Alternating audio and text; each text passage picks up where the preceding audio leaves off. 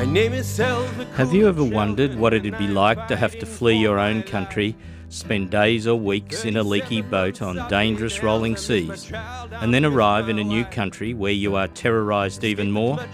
Well, that's the life confronting millions of people in this world who have no choice but to seek asylum. All these people want is a fair go, but here in Australia, our government, in our name, treats these desperate people with cruelty and inhumanity. Here at 3CR, we aim to give these people a voice, a chance to speak out, and let you know that they are just like us, people with hopes and aspirations, people who deserve to be treated as we would expect to be treated if we found ourselves in this position. Refugee Radio is the voice of refugees.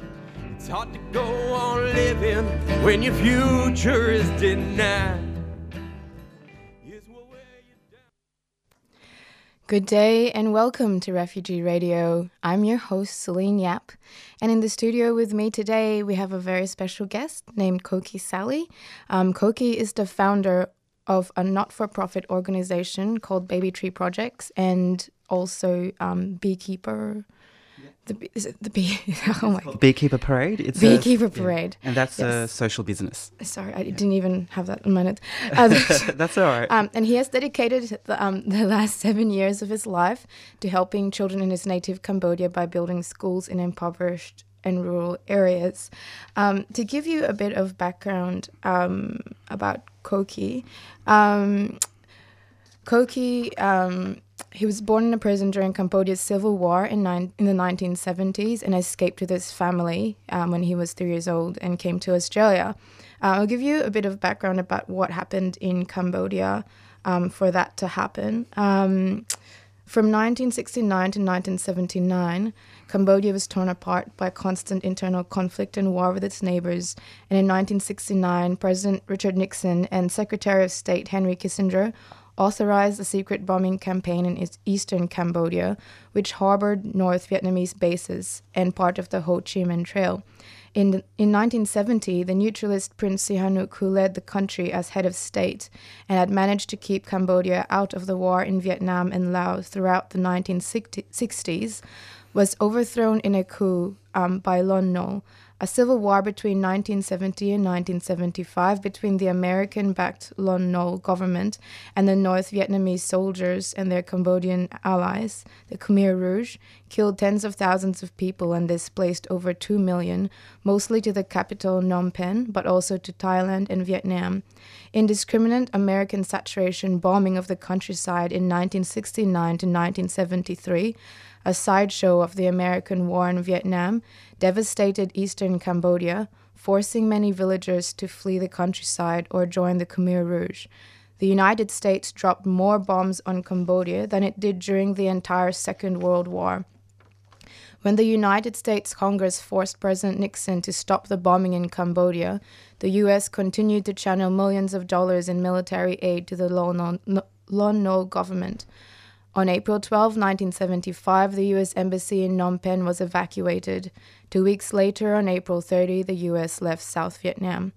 During the Khmer Rouge era, about 50,000 Cambodians fled to Thailand, and an estimated 150,000 fled to Vietnam. As soon as the Khmer Rouge regime began to crumble under the onslaught of the Vietnamese in late 1978, a massive exodus of Cambodians began. About 630,000, braving hostile fire, minefields, bandits, and border guards, left the country between 1979 and 1981. In subsequent years, about 208,000 resettled in other countries. These included 136,000 in the United States, 32,000 in France, and 13,000 each in Australia and in Canada. Obviously, Koki and his family came over around that time, and that's where his story begins. So, welcome to the show, Koki. Thank you for having me. Thanks so much for being here today. That's all right. So, you've started this business with a mission to create products that change the world, do no harm to the environment, nourish and support the people and animals that dwell on our planet, to seek solutions to our environmental crisis, and to use businesses to inspire people to consume less and be more. Yes, it's a mouthful. It is, isn't it? I thought, but it was so well worded that I had to state it. That's all right. No, I wrote it, so I'm glad you I love it. shared our It's mission. beautiful. Thank you. Our vision is actually to create a world of hope, where a world has hope, and also where people can create the life they want. So, I think I don't know where we're starting, but I'll just start with hope, because a lot of times people think it's this thing you can't feel and touch, but the one thing that my family and my mother in particular used to survive imprisonment, starvation, witnessing execution and tortures is hope. And that's hope that there's kindness in people around her, kindness in people that were imprisoning her, kindness in people halfway around the world that didn't know her but were willing to take action to help. Hope is powerful. So, thank you for reading our mission and sharing our vision That's as well. a great intro, actually. So you and your sister started this foundation together, or this organization together, the first one. So let's begin. Yes. Let's put this in a straight line. Well, first of all, you introduced the war in Cambodia, and gave a brief history of what led to that moment. So I just noticed that Radio 3CR was born in 1976. So was I. And that's when the war broke out, the civil war broke out in Cambodia. So where everywhere else was 1976, in Cambodia it became year zero, where the Khmer Rouge wanted to wipe out history and start fresh and create a new society, an agrarian society, which is farm-based. Okay. So my mother was pregnant at the time. I just want to give you kind of a human perspective on all those numbers that you sent out at the very beginning, because those numbers to me mean nothing. And I think that's what people need to understand when they read numbers here too. $55 million here, 5 people here, 2 people there. Even if it's one person, putting a value on a human person's life is quite difficult, but we do it. And so people are valued differently. Anyway, my mother was put into a temple, which was called Koki Temple, for pregnant women, and they turned this temple into a prison. And I was born in this prison with my mother, and it's where I spent the first 3 years of my life and my existence. So I kind of, people, when they see me living my life now and how I move in the world and talk, need to understand that my beginning in life was deprived of freedom. And one of my core values now for all my projects is a belief in freedom, not only as it is defined in the Human Rights Charter, but how it's defined in my heart. So, for example, the freedom to leave Australia when I need to, just to travel, where I don't have to fill in an annual leave form and have my destiny in the hands of a manager that does not care about me. The freedom to create the life I want. That kind of stuff is really important. But so that's pretty much how I've tried to build all my projects. In 1970, so I'm going to rush over the war because we could spend the entire time there, but we're not here to talk about the war. We're here to talk about what you've done. Yes. What we're trying to do, because, very quickly, how did we get here? The war went on for 3 years. My mother was beaten and tortured and witnessed executions in prison. I was 1, 2, 3, and I do not remember any of this.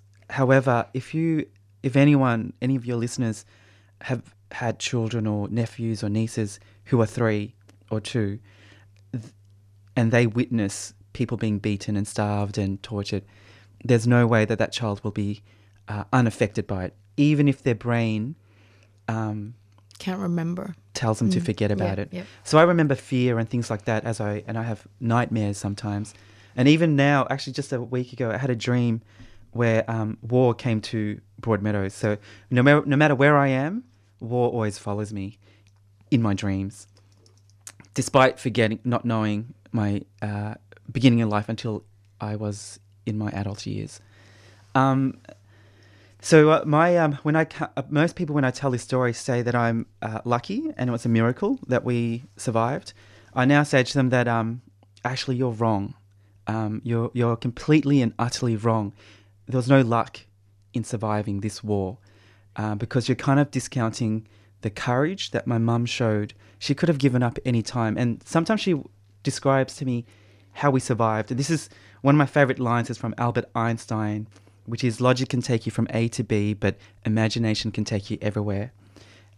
Because my mum used imagination to escape those steel bars and those guns. So even though physically we were confined to this space, they couldn't hold us in there. We were outside already.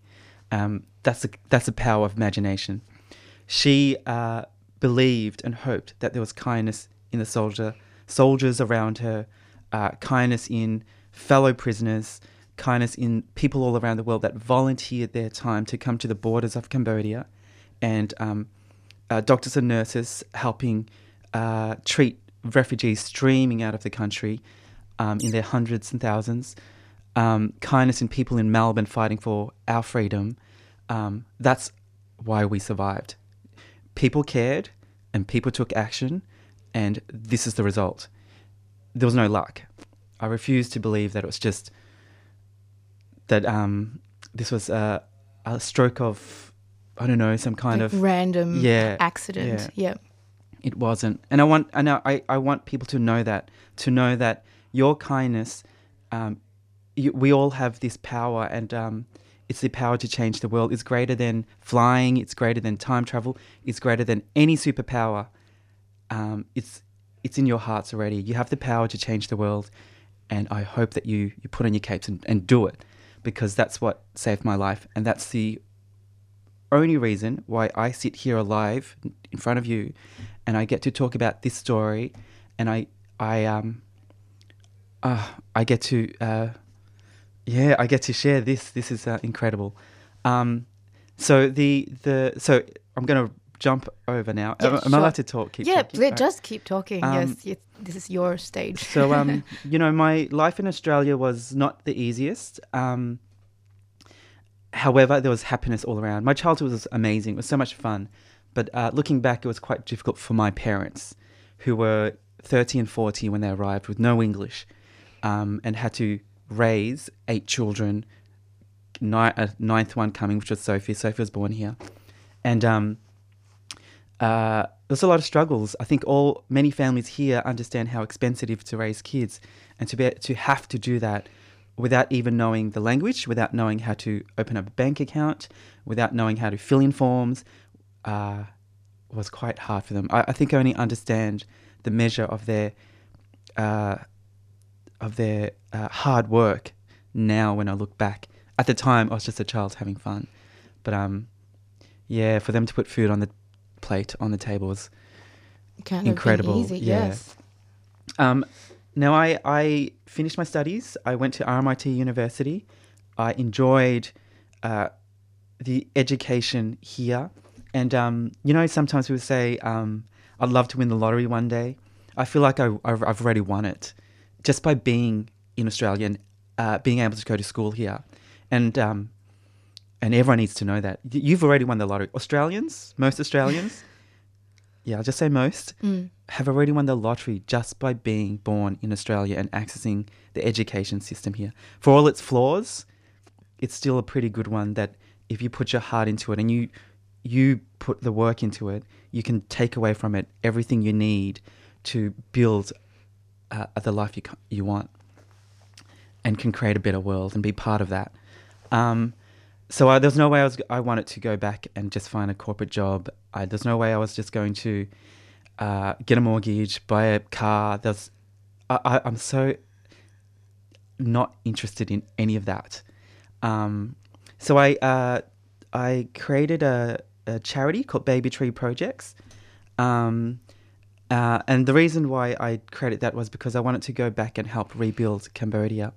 I guess one of the things that we need to understand here in the context of the refugee situation here is that sending money over and putting people to housing in another country doesn't fix anything. However, if you help the countries in a meaningful way, in an honest way, through maybe building schools and education where they don't have to run away to another country to access those things, then maybe they won't. Maybe they will happily stay. And I think if you ask most Cambodians living in Cambodia now, they want to stay there. It's their country. It's where their heart and soul, it's where they're connected to. And that's what, when you speak to most refugees, that's exactly what they'll say. They say, do you think I want to be here? I want to be home. Yeah. And, you know, people shout at them all the time along the streets, go back to where you came from. And they're like, I want to. Yeah. I can't. I will die. So I think that's a very important point that you make. So money, I guess, could be much better spent in helping on that side of things. But I wasn't going to wait for a government to do that. And my role in life, I've decided it's not going to be protesting on the streets. I just want to get out and do it. And so we've built. I started with that with friends, including my sister Sophia, and so far we by 2012 we built. Sorry, I'm losing my dates. By 2012 we built 4 schools. Okay. And it was great. The first school we built was in the very community that I was born in. So my parents sent me back to the village I was born in, and Koki Temple was there. So it became this really emotional experience for me to go back and see bullet wounds still in the trees on these temple grounds, to see the palm fronds that they used to slice people's necks and torture people with. It was very confronting, but at the same time, it was now a place of peace. So it had that side, but also evidence of its past was very much visible to a person that knows what to look for. My sister was diagnosed with cancer in 2010, and but it became terminal in 2012. And all the things that I've told you, being born in prison and growing up in Australia with my parents struggling to support all our kids, is nothing compared to losing my sister, and kind of what that did to me and changed the way I saw the world. And so I didn't know it at the time, but I didn't recognize it at the time, but even before she passed away, I had already... Sorry. No, that's okay. Please take your time. I had already started grieving. Yeah. And I'd already started... I was in severe depression, and my mind was a complete fog. But I learnt some really critical things that I'd like to share with people, and what's driven me to continue Baby Tree projects, and also to create Beekeeper. And one of the first lessons was recognizing true courage. I think true courage happens every day in our world, and we don't see it. And I think we should take notice of the kind of courage that happens in front of us. It could be a child standing up to bullies in class, or even a child just raising their hands for the first time to ask a question. So I was always a quiet child, and it took me a lot of thinking in my head and courage to actually just ask a question. That's true courage. I didn't recognize it until 2012, August 10th, when my sister dragged herself out of the bathroom in the hospital. And this was a particularly really difficult night for her. All the morphine in the world couldn't stop her pain. And she struggled to the side of the hospital bed, and I was standing on the other side. And she looked at me, and I looked back, and through our red eyes, she didn't have to say anything, but she was saying to me, I'm going to let go soon. I'm about to leave. And while she was at peace and calm, in knowing that she was facing her own death very soon. I was a complete mess and in chaos, and I couldn't deal with her leaving me. So I was holding on to her till the very end, metaphorically, physically. And on reflection, a few years later, that's the moment I recognised true courage, in that if my little sister can face death with such beauty and calm and peace, then there's not a single thing in this world that I need to fear. And that's the kind of lesson that I've brought onto my future and what I will bring to the world. Another moment that I learned was her leaving the hospital, having had a chemotherapy session, and I was driving her home, and she said to me, Koki, if you died tomorrow, would you be happy with the sum of your existence? And I couldn't answer that question properly then, but I never wanted to be in a position where I couldn't answer that question. And I thought, if I did die tomorrow and the sum of my existence is a mortgage, I would be utterly devastated. And so I decided, from that moment of realization, and I've been working on it every single day, that if I do die tomorrow, then the sum of my existence will be much more than that. And I'm really happy that I could say I've fought so hard for these 5 schools now, and I've fought so hard to build this English program, the Solar Project, and Beekeeper that is inspiring change in the world. If that's so if I do go tomorrow, I'll be fine, because I've done everything I could, my best, and that's all I'm going to ask of myself. And that's all anyone can ask of you, to look at your life and say he tried and he did his best. Yeah. I think that's so... Thank you for sharing that, and I'm sorry it's a bit hard, but please keep going and tell us about your projects and how everyone can pitch in and help out as well. Yes, so in her will, Sophie left me her car, and she said to sell it and use the money to create Boy and Bee. So we actually started this together and called it Boy and Bee at the very beginning, and it's about a 10-year-old boy who was obsessed with bees, who wanted to change the world for the better. But he realised he couldn't until he worked with his best friend, the bee, which was Sophie's role. And it was about teamwork and friendship. And if you can do that, then you can change the world. However, when she left, I aged immeasurably in decades. I can't tell you how... Sadness does that to you. Not physically, but... on this soul level, I had aged immensely. So to keep the name Boy and Bee was not right. In the last months of her life, when she was in hospital, I was there every single day, and I saw myself as one of her carers, along with her friends and my sister-in-law and my mother, and her keeper. And since she was the Bee in the original name, I decided to keep Bee in there, but add keeper since I was her keeper. So that's how we became Beekeeper. And you're keeping her dreams alive. Yes, and my dreams too. And all these new dreams, actually. Yeah. So Beekeeper now is a social business. It funds a lot of the projects that Baby Tree delivers. One of them is the English program, and the other is the Solar Project. And it's really exciting that we're getting to a stage where I actually think it might be working.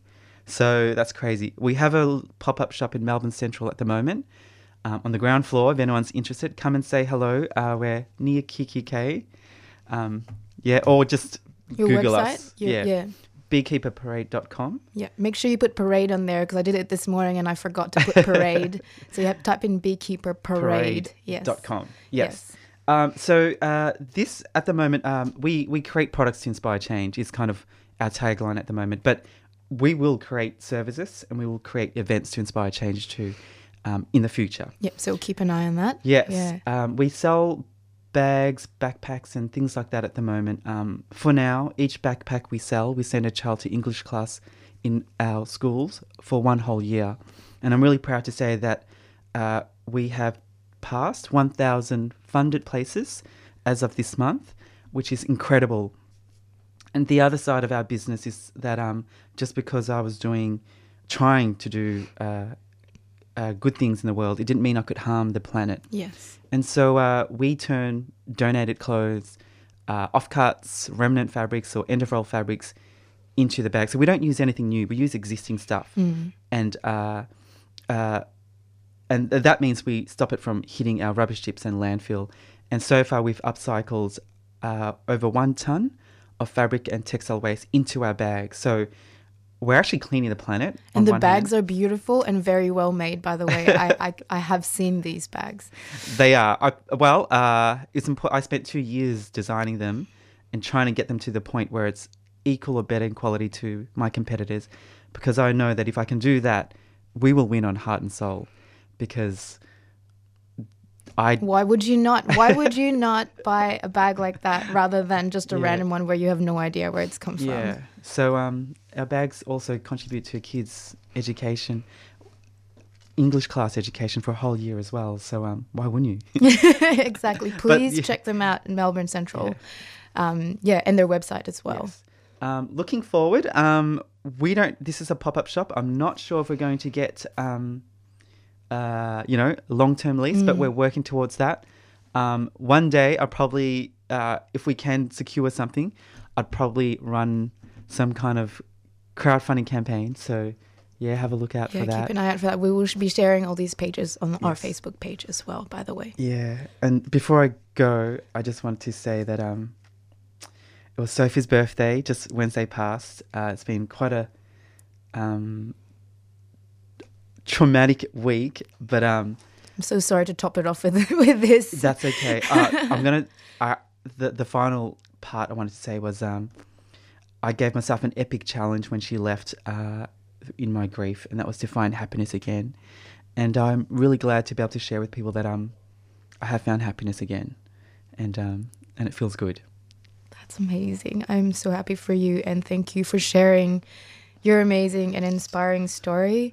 Thanks for coming in and being here today. Thank you so much. I hope I didn't talk too much. No, you were fantastic. I really enjoyed not talking at all. And it's your story, and you were amazing. I want to go out with a quote like we do. And I chose this quote specifically for Koki and his story. This is a quote by Ralph Waldo Emerson. To know even one life has breathed easier because you have lived, this is to have succeeded. And I think that I'm sure there are a lot of people who have breathed easier because of you and your sister. So thank you. Thank you so much. You've been listening to Refugee Radio on 3CR 855 AM.